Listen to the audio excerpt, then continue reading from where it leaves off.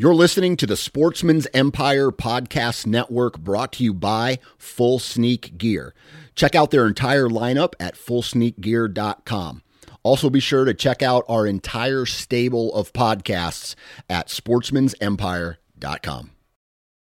New from Moultrie Mobile, the Feed Hub offers first-of-its-kind cellular connection and control for nearly any spin cast feeder on the market. When used with the Moultrie Mobile app, you can monitor feed and battery levels, run feeders on demand, receive alerts when feeders are clogged, and remotely adjust feeding times. The Feed Hub is ideal for anyone who maintains feeders. Remove the guesswork and save time by planning feeder maintenance before you drive to your hunting property. For more information, visit MoultrieMobile.com. Think you know the Brooks Ghost? Think again. Introducing the all-new, better-than-ever Ghost 16. Now with nitrogen-infused cushioning for lightweight, supreme softness that feels good every step, every street, every single day. So go ahead, take your daily joyride in the all-new nitrogen-infused Ghost 16. It'll turn your everyday miles into everyday endorphins. Let's run there. Head to brooksrunning.com to learn more. You're listening to the Sportsman's Nation Podcast Network, brought to you by Savage Arms. Now, Savage has come out with a new model, and that model is the 110 Ultralight. At under 6 pounds, the 110 Ultralight is designed to combat elevation and the elements while maintaining the performance of a factory blueprinted Savage 110 action. This comes in a variety of calibers. It has a gray AccuFinish stock with adjustable comb height. This is an awesome rifle, and basically Savage is at it again. These guys have done amazing things in the past, and now they're doing amazing things in the future.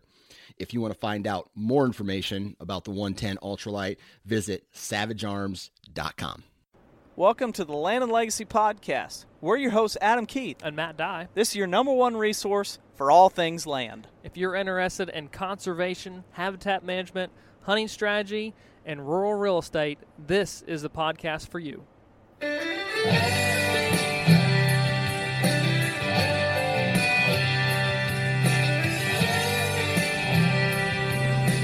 As you guys are going to learn today on the podcast, native vegetation is so incredibly important.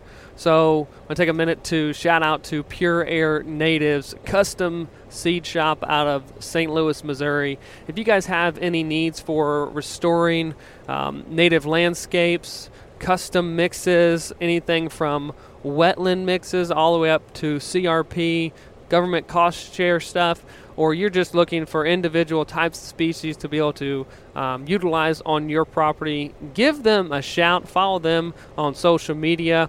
Reach out. They are fantastic folks to work with, extremely knowledgeable on being able to put together custom mixes for your region, what species are going to be best suited and adapted to the site that you guys are planting in. So, Frank. Yes. You're back. I'm back. Woo! Thank you, Matt. I think I can hear the roar from everyone out there right now. Yes, everybody is really going to be tuning in. They're calling their neighbors, calling their friends. Don't miss this, y'all. Dude, hey, download this. Frank's on. Frank's on. Yep. You heard him last time. Frank's back. I'm back. You're not going to want to miss it. Nope. So I have Frank on the line. And I say line, but we're sitting here rolling down the road. Yeah. We're covering some ground today, headed back from a awesome consultation in beautiful southeast Kansas. What a fantastic and awesome place. I know the Flint Hills is like near and dear to your heart. Yeah, the Flint Hills is, right I've here. spent a lot of time in the Flint Hills doing prairie chicken research, but also hunting. Beautiful, beautiful part of the world. We were in the southern Flint Hills, kind of on the edge of the cross timbers. So it was a mix of cross timbers, riparian bottomland, and then the vast Flint Hills vistas. And we were at the very tail end of May. The native pastures all around have been burned for the most part. They're green and lush. Cattle are out there. It's it's the time of growth. It's the time of reproduction. Fawns are dropping. Turkey nests are beginning to hatch. Quail are starting to get the itch to lay their eggs. It's the heart of the beginning of the reproductive season. Yeah, and I think that's a perfect intro into today's podcast, because as land managers, we have to be 100% mindful of what's happening and occurring on the landscape right now all across the country. It is such a critical time for the species that we chase, or the species we like to observe, the species we want to hunt, we want to make more prolific on the landscape, whatever you want to call it, whatever you want to do with them. This is a window. Yes. I mean, so I'm talking fawns dropping, birthing, lactation. We're talking turkey nests, poults hatching, broods are being reared. Same thing in the quail world. So this is essentially, I think, where the rubber meets the road every single year when it comes to the habitat. It's like, okay, are we going to have a better year? Are we going to have a better hatch? Are we going to have better success? Are we going to have more cover for fawns? Are we going to have escape cover? Are we going to have more forage for lactating does? That is the most critical window a deer can period go through. More important and more demanding dietary-wise than even growing antlers. So all those folks who are worried about growing antlers, yes, it's important, and the dietary needs increases. There's a bunch of deer over there. There's a bunch of them. Well, yeah. They're eating wheat, I think. Yeah, they're filling up their dietary needs right there. there. They certainly are. Look at them grow antlers. Look at at them Look at produce some milk as we talk. But the lactation side of things is way more demanding on a body than growing antlers. And so we have to be extremely mindful of all those things that are going on. And the other things that we have to be mindful of are certainly some things that we can't even control, like weather. Oh, yeah. And we're going to talk about how and what needs to be present on the landscape. And I was joking before recording this that the podcast would be titled something to the extent of like managing the littles. Yeah. Which is really a poor joke. But essentially it's, if we don't start caring and being concerned with what happens as soon as these nests are built, created, eggs are dropped, they're incubated, they're hatched, and same thing with fawns, we have got to be mindful of that type of cover on the landscape if we're trying to at all benefit these species and hunt them on a consistent basis on a given property. Yes, it's absolutely critical. There's been a lot of research that have been done on game birds, bob whites, ringneck pheasants, prairie chickens, wild turkeys, and a lot of it is looking at what is driving population growth. Well, is that nest success? Is it juvenile survival? Is it overwinter survival? Is it adult survival? There's all these parameters. One of the big parameters that is driving our game bird populations in many places is juvenile survival. And so that's super important. So if we want to be able to harvest a hard gobbling 2-year-old, well, it has to start off as an egg, and it's an incredible amount of luck to get from an egg to a hard gobbling 2-year-old that we can harvest, 2-year-old turkey, right? That there has to be that's just... The stars need to align. Yes. There's no guarantee, absolutely zero guarantee. And the percentage, if you look at it, from the number of eggs hatched to the number of eggs laid, to the number of 2-year-olds, it's ridiculous. It's a ridiculous proportion. So basically, this is some of the most, let's say, common research, the latest research, but for a single poult to be raised past 30 days, there's a 7% chance. One poult out of a nest. Yeah. 7% chance. Yeah. And that's to 30 days, right? 30 days. A lot of things happen after 30 days, but still. Yeah. And that's so only one. Right. So the cards are stacked against these, or the deck is stacked against these birds or these animals that we want to harvest, that we want to hunt. And some of it we have absolutely no control of. And we're going to talk about weather. That's the big one that they always say we can't control the weather. And we can't, but there are some things that maybe we can do to mitigate it.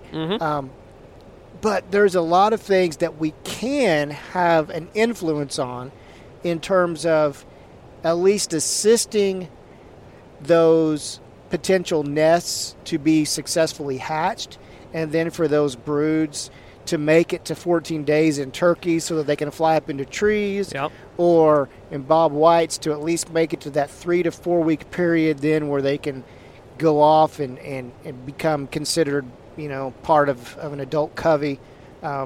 There's some things that we can do to really to help that process and at least give them a little boost to help them out to some extent, and regardless of the weather that we have, and I think that's one of the things that we'll get to.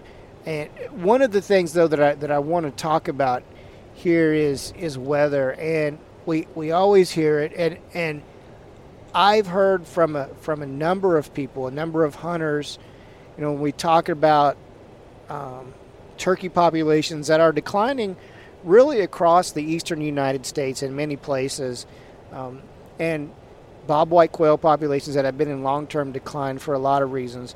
But we talk about weather, and especially when we're talking about turkeys and we're talking about poult production. I hear a lot of people say, well, I'm tired of hearing about weather. Yeah. They always say, well, we've had a rainy spring. That's why our turkey numbers are declining.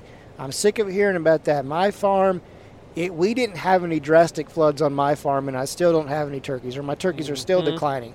Well, and that may be the case, right? This farm that you have may be completely upland farm where there's no riparian areas that could potentially flood. Well, the rain is much more than just flooding out of nests, right? Let's think about that for a second. So if you're one of those people who is making that claim, if you have 2 creeks that flow through your property, maybe the bottomland that would be potential flood is let's just say the property we are on today. I don't know, maybe 30% of the property would actually be flooded. Like, it's not a huge portion of the property itself. Right. And so, even if you're thinking just from a flooding action, or that rain is washing away, destroying nests, all this, that's still such a small portion of many, many properties and the landscape itself.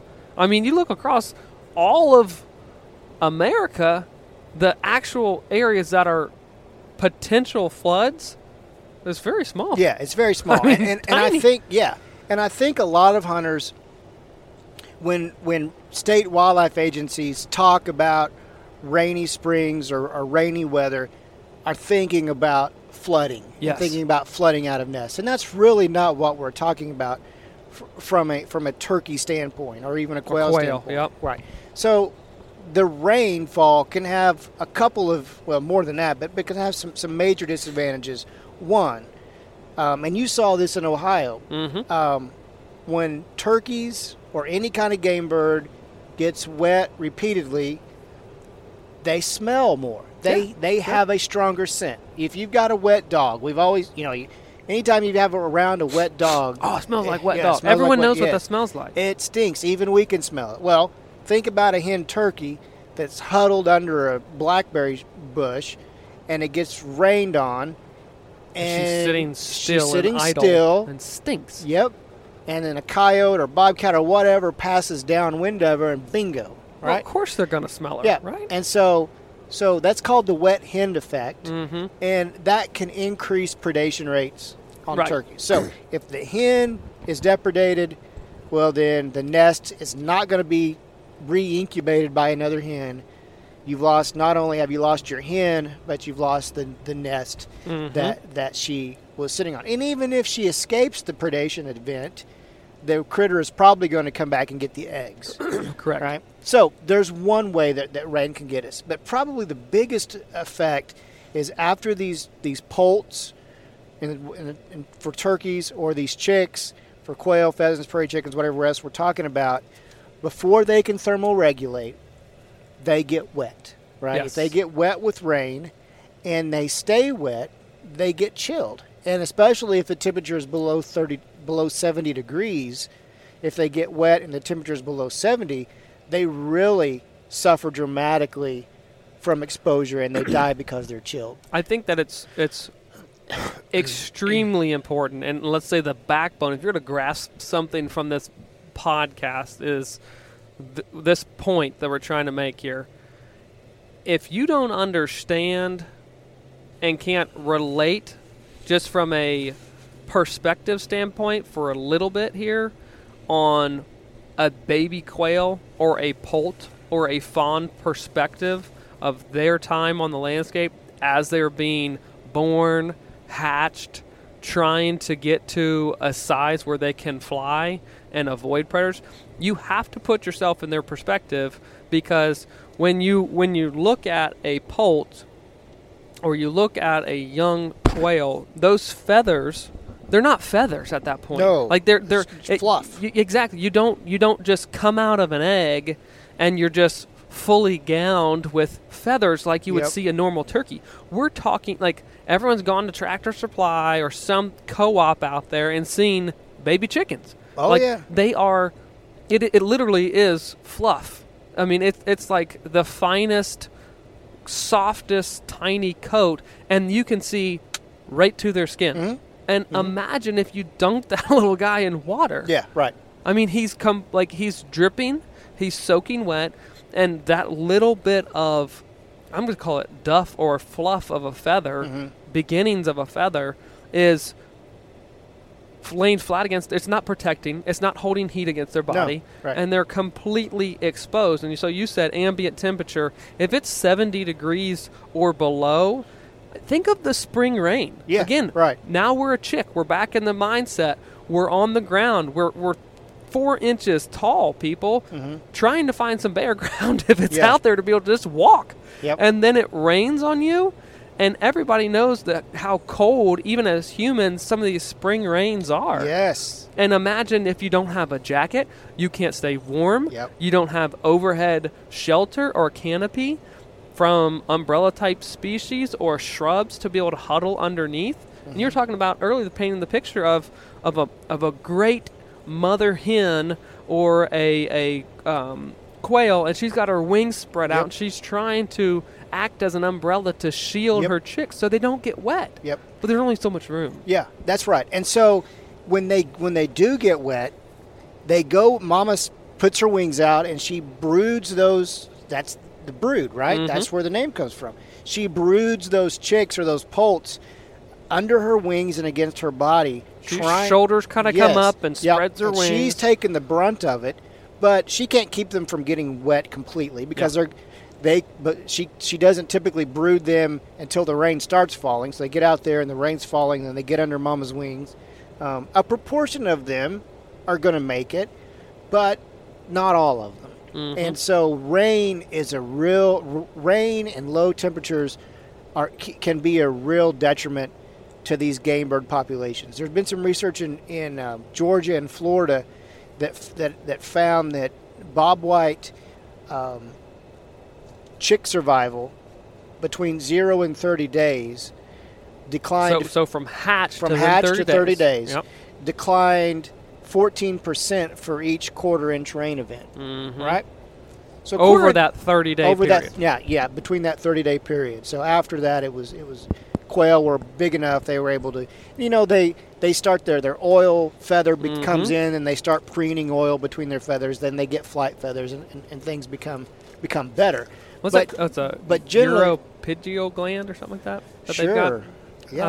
I think all birds have, not to say all birds, but that's the type of gland that produces that waxy coating. Yeah, and if you clean a gobbler, cut the tail off, and you can look on the top of that fan, they've got a little gland there that's full of oil. So they'll reach back, they'll get oil. Always see birds. Have you seen birds loafing, preening during the day? They're always reaching back to their tail feather. That's what they're getting on their beak. Yeah, they're getting that oil on their beak, and then they're putting it between their feathers. Well, a baby quail or a baby turkey can't do that yet. Nope. When it's between 0 and 30 days or 14 days of age. And quail are especially vulnerable because they don't fly up into trees. Up to about 14 days, turkeys don't fly up into trees. But after 14 days, they're a little better off because they can at least fly up into a tree and escape predators, right? And we talked about on a podcast weeks ago. That's why we love shrubs. Yeah. Those quick little flights, Yep. they can get up Yep. 7 foot tall in a canopy. They don't have to fly all the way up 60 feet into the top of a tree. That's a huge flight for a young bird. Quick flights, flutter up into a shrub, Yeah. get away, get out of danger. Right. So back to this whole rain thing. A 1/4 inch rain is not a lot, really, if you think about it. But Very common in yes, many, many yes. springs. But quail production or quail survival declines, at least in the Florida research, declined about 14% for each 1/4 inch rain event. So that's significant. So the point is if we want great game bird production, we need to hope for springs that our rain isn't. We just don't have an excessively wet spring, right? Which We're we've been always having. going to get it. Yeah. I mean, we can't wish, and we wouldn't wish for no rain. Right. We don't. But- Yeah, absolutely. But we can, if we can just have average springs or whatever. But these excessively wet springs that we've been having lately have really been detrimental and have really hurt us. So I really wanted to paint that picture and to let folks really understand that it's not about the flooding that we're really worried about with Correct. these game bird populations. It's more about these little chicks that get wet. They can't thermoregulate. They cannot get dry. Mama can't take care of all of them, and then they perish. They just don't make it through the night. Right. They don't make it through the day. They just don't make it. They perish. They're dead. Yeah. And even hard rain. I'll go a little bit about hard rain can even be detrimental to adults. So when we were doing our quail research in Missouri, we had over a time period of about 2 days. It was April 27th, 28th, and 29th. We had about a 10-inch rain event. This was like 3 years ago? Yep, 2017. Yep, about a 10-inch rain event in southwest Missouri. It came right sort of in the heart of turkey season. And we had a bunch of quail radio collared on 5 different study sites across southwest Missouri. We lost adult quail on every study site. They actually died. They could not get, even adult quail could not get dry enough, and the temperature got low. And then we actually lost 12% of our radio collared birds to that rain event. Wow. This was adult birds. This was in April. And granted, an adult bird, everyone's like, oh, adults. I mean, they're still 6 ounces. Yeah. But they're still small. They're small. But it still is an adult bird that is lost to cold rains. Yeah, and what was a real kicker is this wasn't in December or January when those birds may have been harvested by hunters anyway. These were our breeders. These had made it through hunting season. These were the guys that were going to breed. So that was another kick in the shorts because, we actually lost breeding capital there. So rain and rainy weather is super, super detrimental at times for game bird populations, especially young chicks. It's mostly on the chicks and not so much on the nests or extensive flooding over vast areas.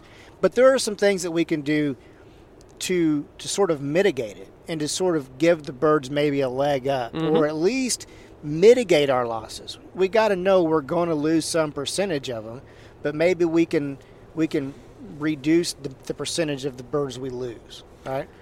Absolutely. And really, even I don't have figures or numbers, however, on deer and the potential of losing them to cold rains, but I'm going to say that I feel very confident it was going to potentially weaken them as they are trying to nurse. I mean, they're not laying right there against mama staying warm. She's not covering them. The only thing that's covering them is the habitat that we provide during these times. Yep. And so we have to be, from a land management standpoint, producing what it is that is actually going to provide that type of cover. They will seek it out and they will find it. But a young fawn that's just been born, maybe it's still wet and it starts dumping rain, like it's going to start out in really rough conditions. And that's not going to be good. And we'll get into kind of the importance of starting out super strong and making incredible individuals down the road, and how important that is. So it all comes back to habitat. Yeah, that's right. So when we talk about what are some of the things that we can do from let's talk about a game bird perspective before we get into the deer stuff. What are some of the things that we can do from a habitat manipulation or habitat management standpoint that we can maybe mitigate some of our losses? Well, one of the things that we can do is provide really good brood cover. And I know we talk about brood cover a lot. There's been a lot of podcasts on brood cover. Yeah, but we have to. We have to. It's super critical. It is really limiting our quail and upland game bird populations. I fully believe that. The brood cover is one of our biggest limiting factors. And so I will always pound the importance of brood cover. But brood cover in its description is bare ground at ground level, lots of interstitial spaces between plants. Break that down. What does that even mean for someone who's never heard that word? Okay, so we're talking about either single-stemmed plants that have a really nice canopy. Ragweed. So ragweed. Think of an umbrella, right? An umbrella has one central stem, and then it has this canopy over it. So that is great brood habitat. Room to move. Yeah, broomweed is one of them. That's really great. There's a host of them. A lot of our native forbs are that way. But when we're talking about bare ground, we're not talking about a giant plowed field. We're talking about spaces between plants, so that these birds, when they're hatched and they're the size of a bumblebee and their legs are even smaller and weaker, they can move from one ragweed plant to the next, or one little blue stem plant to the next, and not get hung up in the grass or not get hung up in the vines. There's room for them to move around. So if you've ever been in a field, let's say a crop field that has been fallowed, that's exactly what that is. Or if you've been in a pasture that's been burned and it's coming back, and the thatch is gone, and there's room between plants to run around in. That's what we're talking about, brood habitat. If you want to hear more about fallow fields and the management of those, be sure to go and listen to a podcast we recorded with Kip Adams. It's titled, Do Soybeans Actually Grow Antlers? We talk about the importance of fallow fields, and you can learn more about it there. But that space and that picture is super important for people to have in their mind, because truthfully, where else are they going to see it? And a lot of people, and the reason I asked you to specify what that meant is because people can't even imagine it, because it's hardly out there. Yes, we really don't have it on the landscape very much. It's super important, but it's super rare, and it's a wonder we have these species even at all, really, because in the numbers that we have, because the brood habitat is so poor in a lot of cases. But the really cool thing about it is this umbrella effect sort of mitigates some of that rain. Now, a real hard pounding rain that we drove through this morning, it's going to blow through anything. Yes. But a light, gentle rain, or one that comes down fairly, just a quick thunder shower that comes through, there's going to be rain that gets to the ground, of course, but that brood canopy, that canopy on a ragweed or a sunflower or broomweed or whatever we're talking, mare's tail, will help to displace some of that rain. And the cool thing about it is that the bare ground that's between these plants dries out quickly, right? Because guess what? There's sun. The sun then pops out like it did this afternoon. Dries it dries that bare ground up, and the quail, turkeys, whatever we're talking about, can get drier quicker. Get back to foraging and growing. And we talked about earlier in a conversation before we started this about closed canopy forest. And a closed canopy forest after rain is a very damp place. And it takes a long time to dry out. Absolutely. We're talking days for leaf litter. Yep. Yeah, so if you're wanting to burn a closed canopy forest and you get a rain, you can burn it. If it's a prairie, you can burn it the next morning. Yeah. Right? Yeah. If it's closed canopy forest, good luck. Yeah, you're not burning it anytime soon. And everyone can relate to that. And I think that's important to kind of nail on is everyone knows what closed canopy forest is like. You go in there, let's say it rains an afternoon, 4 o'clock in the afternoon in a spring afternoon, right? The next day, the morning, you're like, oh, I love these mornings because I can get closer to that turkey on the roost because it's so quiet because it's still so damp. That's right. That's not what we want. No, and a lot of our turkey populations are forced to live in that habitat because that's what they've got, right? They're forced. So that's what they've got. So if they get wet, they are going to have a harder time getting dry versus a brood that has access to abundant open space. Don't you? I'm sorry, I did not mean to cut you out. But don't you think that it's extremely ironic that not only does the sun light that we need to and is required to grow these plants also does something else for these broods that's so incredibly important? Like it's like, why are we trying to brood and grow turkeys and quail in areas where there's just not sunlight? We cannot do it. Right. It's like trying to put a square peg in a round hole. If you want those types of species, and if you want to be a producer of those species on your property, well, you better have sunlight that gets down to the ground. You better have a little bit of bare dirt where these animals can run around on. You better have an abundance of weeds. If not, then you're not doing it consistently. Yep, it's absolutely critical. So recently, my family and I have become chicken farmers. Right? So we got a bunch of 3-day-old chicks. Nice. Well, we had perfect learning moments, right? Oh, great! It was awesome to be able to show my sons, hey, look at what we're doing to try to raise these baby chicks. Now think about a turkey in the woods trying to raise her chicks. Sure. So we had to have a brood lamp that these rascals could get under that brood lamp. Essentially a heat lamp? Yep, a heat lamp. Yep, to keep it, 90 degrees or something, to keep them warm. Steamy. Yeah. So think about the sun as one ginormous brood lamp, right? That's nature's brood lamp. It's critical. The mama hen can provide some protection against her body. But the quicker that the cover can dry out and get back to normal, get dry, the better off these chicks are going to be. So if we can provide as much of that habitat across the landscape that we can, then are you telling me we have more gobbling turkeys? Yeah, that's exactly what I'm saying. Exactly. That's exactly what I'm saying. Yep. So that's super critical. That these birds that we provide, those are some of the things that we can do to mitigate that effect of the rain, is at least provide habitat that's going to dry out quicker, that may shield them from some of the rain and give them a fighting chance versus what's typically out there in a closed canopy system or a cool season dominated grassland or even a warm season dominated grassland. It doesn't matter. A grassland that's choked with thatch and no bare ground is not going to dry out very fast compared to one that's got a lot of forbs and a lot of room to grow.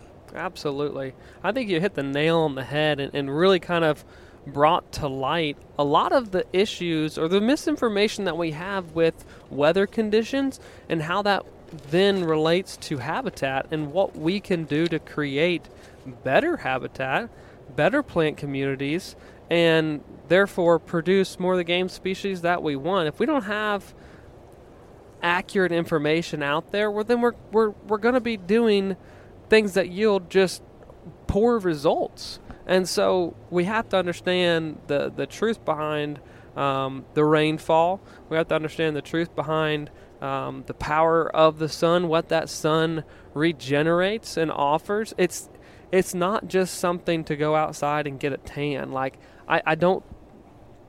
It's like going back to biology 101 to understand where the source of energy comes from. And I'm just so fascinated by it, and I know I'm kind of nerdy, and you're nerdy too. Oh yeah, right.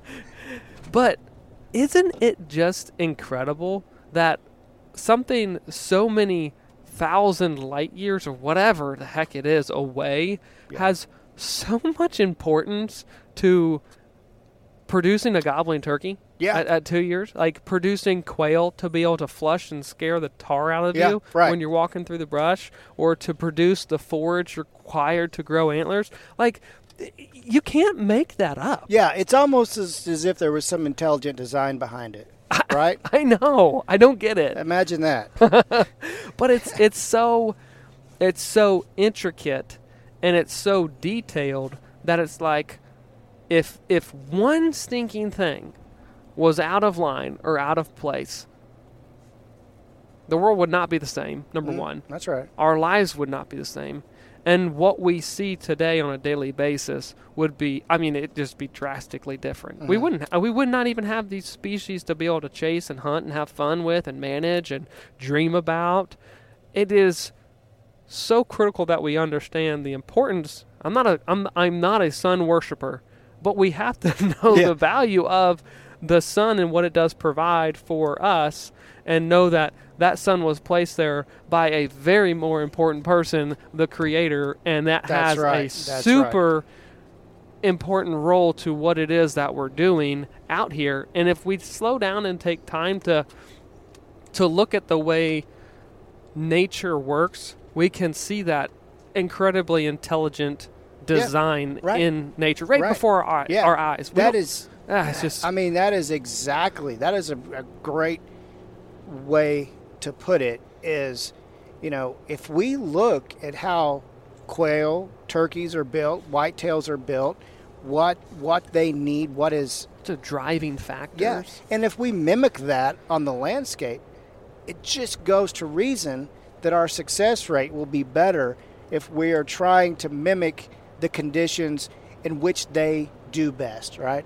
If we are trying to mimic as much brood habitat out there as possible, by extension, we're going to have higher chick survival and then more coveys to scare us when we go hunting next time. It's just like, it's just common sense. Yep. Yeah, it really is. It's not like you have to, like, listen to this thing multiple times to be able to understand. It's just like the light bulb goes off. Oh, well, if I manage natives and natural succession and have these disturbances on the landscape in the way that nature intended it, I will have more wildlife. Mm-hmm.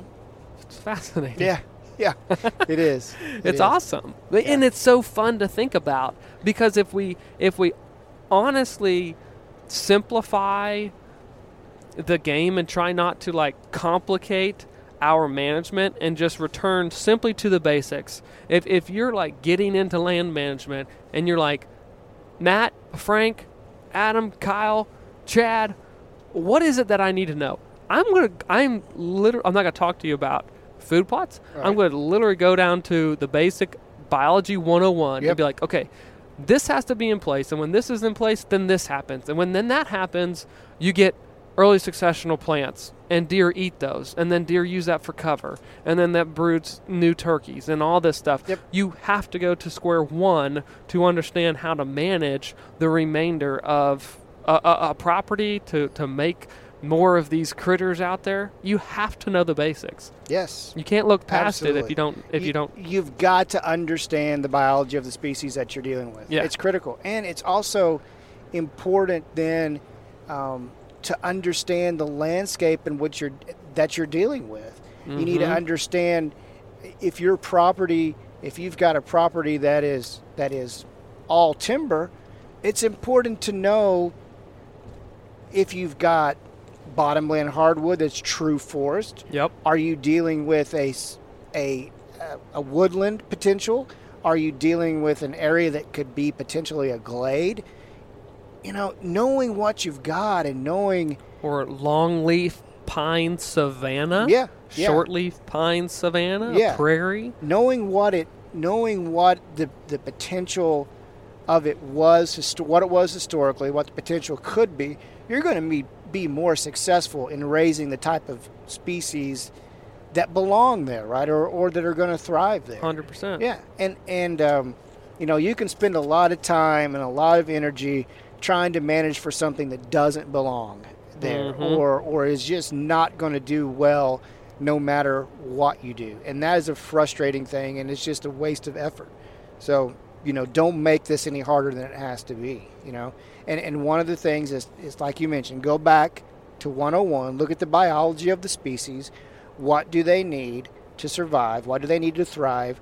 But let's also step back to when they are first hatched or when they are first born. What do they need to get them to that harvestable stage, right?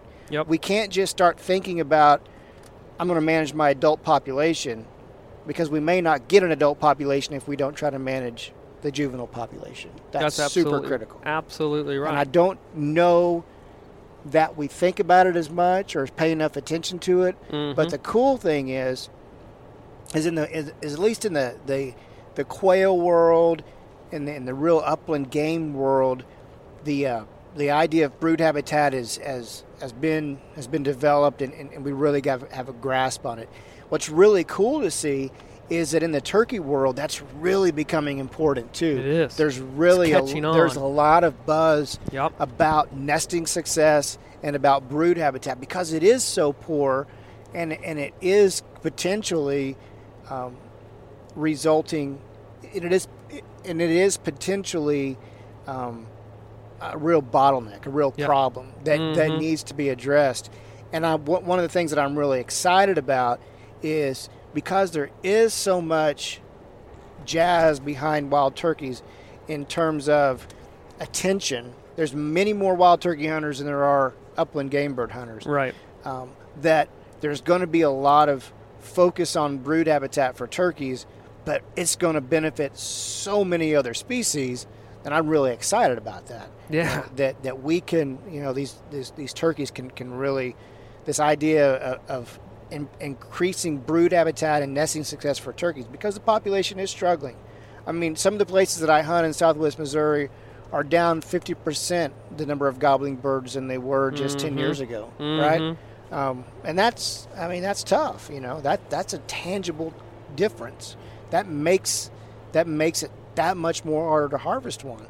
But there is a lot of attention now on the turkey decline, and I'm really excited that brood habitat, the other and ancillary benefits is really becoming in the forefront. Yeah, because and we've talked about it a lot on podcast about so much focus on white-tailed deer management, and that's good, but it doesn't go as far as it needs to typically on the most common practices for addressing those instances, the time windows of rearing broods. Most of the practices that are most common out there, I mean, hinge cut doesn't do squat for them. So like it's a very selfish, let's say, practice. If you're looking to just promote whitetail, yeah, you're going to do it, but it's not going to do a dang thing for broods and making more turkeys out there. So we have to be definitely intentional in our management of what are your goals, what are you trying to do, get it done, and get it done on the basics and the principles of what that species needs.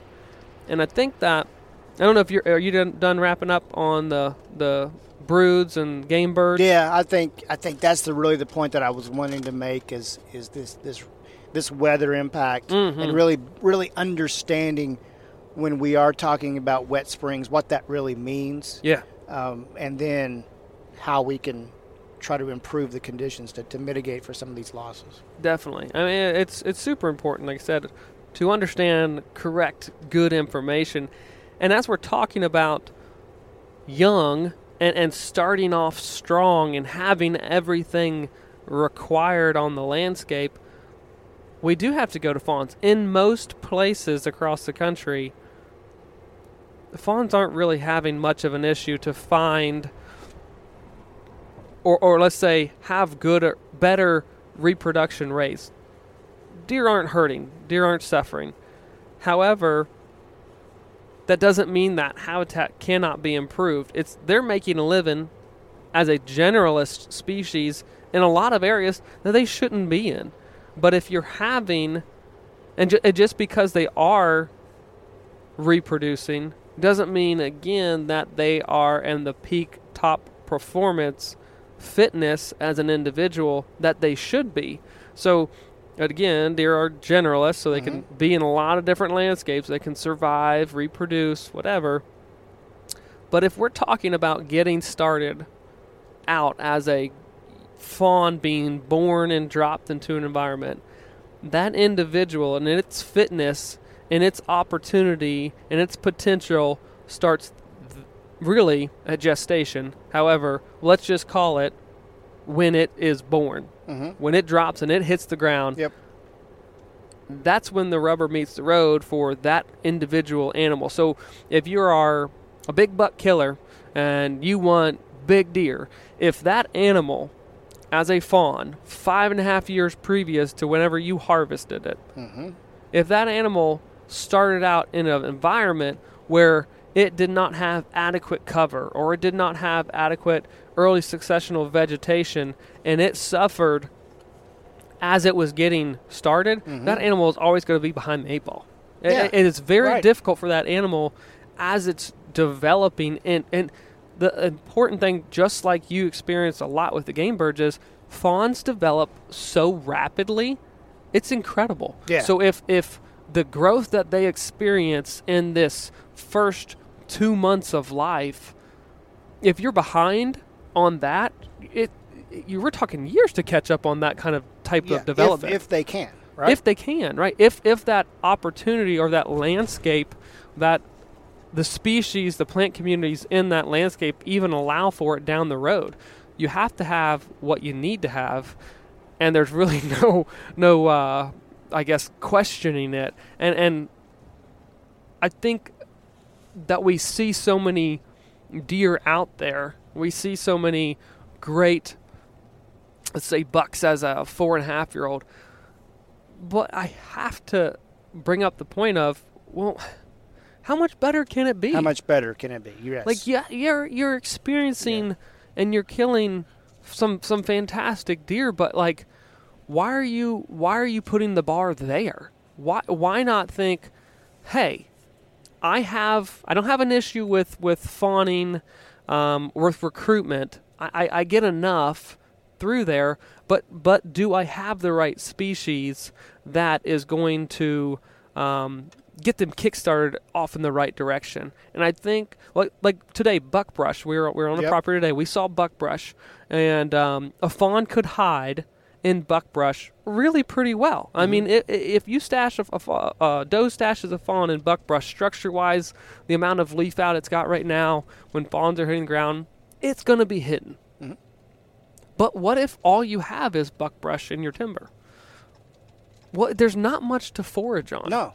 And so it might be able to hide, but nutrition and individual fitness, that animal is going to be behind others in it, let's just say a neighboring property, or if you start doing habitat work for 5 years hard, and then you start to do, and then you reevaluate, let's just say, overall condition of a deer at 6 months old, and you harvest a few fawns, which isn't a bad thing. But if you do that and you were to analyze weights, maybe you could go from 45 pounds live weight to 60 pounds live weight.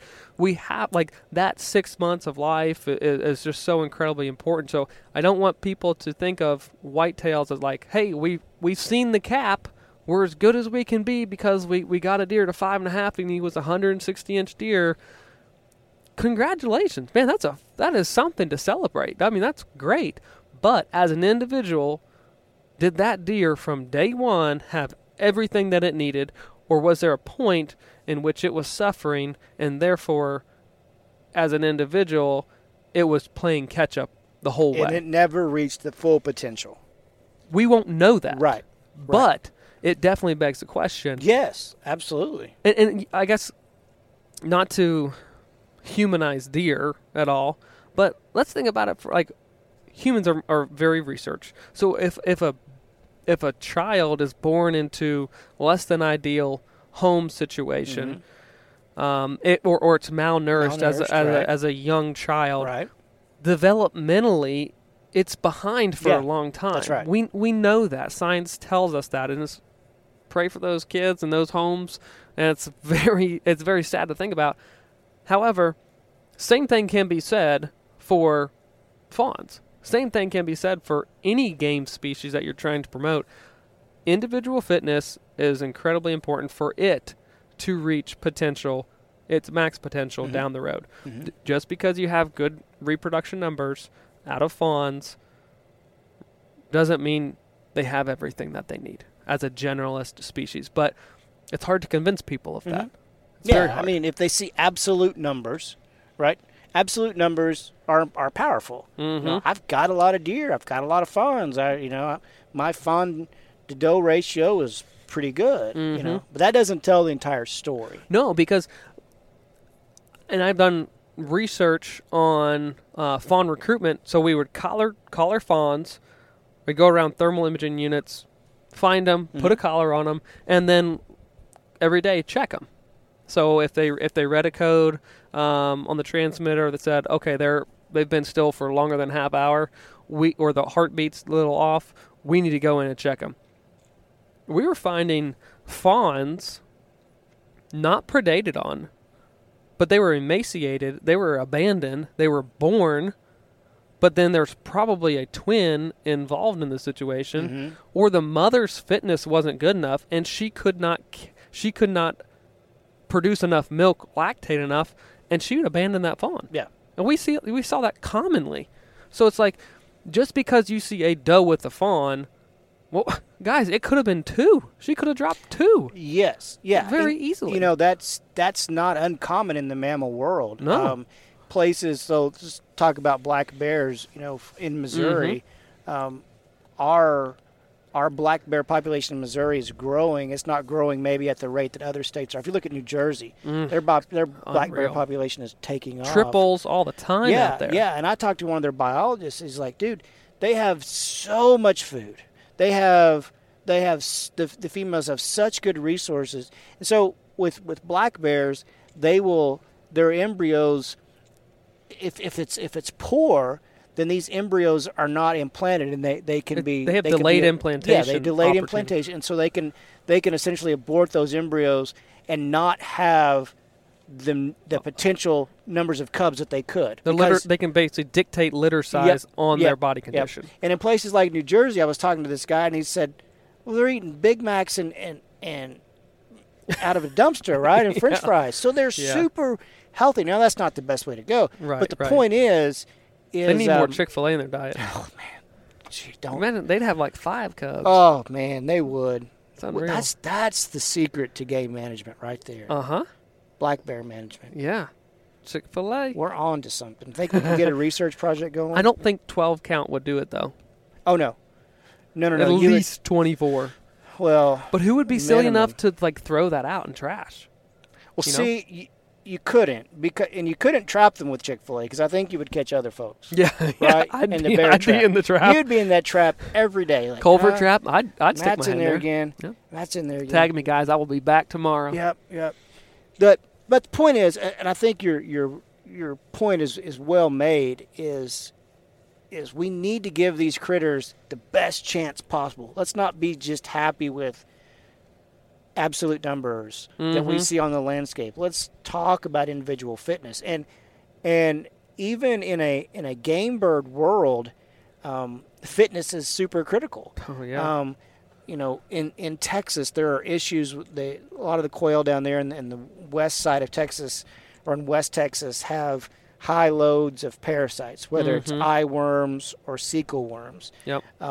We don't know really what impact that has on population abundances, but we do know that individual fitness has got to be reduced. If you've got 80 eye worms in your eye, absolutely, then your fitness is reduced. Your potential is reduced. So, and they're working on some of that. Same thing with tick loads on mammals. Bingo. It's incredible. Yeah, and that's, I mean, we could talk about all this stuff, but I guess the point is we need to look at providing these critters the best possible chance. Not only they can be hatched or born, but once they are hatched or once they are born, the best chance to get them a start in their life. Yes. And get them rolling. For game birds, high protein diets. Bingo. Insects, invertebrates of all kinds, Two weeks into a fawn's life, it's eating green vegetation. Like, we have to have palatable, young, early successional plants out there, browse, that they can forage on within reach, guys. Yep. Like, think about that for a second. Well, there you go. And I think we're going to talk about that down the road with these game bird critters. Is if you're looking and evaluating habitat and you're walking through it, like, oh, there's all kinds of grasshoppers, all kinds of leafhoppers. Well, maybe, but are those things in reach, right? Are they available? If they can't get to them, then they might as well not be any there, right? Good. Right. It's just like evaluating on the property today. We're evaluating an elm tree. If those elm leaves and all the browse is 30 foot up, that does that deer zero good. Yep. If you cut it, it will regenerate, and now it will be good. But right now, in its current state, it is not good. Same thing with the level at which insects are operating on the landscape. If they're not in reach, they're not doing poults and young quail any good. That's right. That's right. A lot of things to think about, man. It makes your head spin. Like, well, how can I even do this?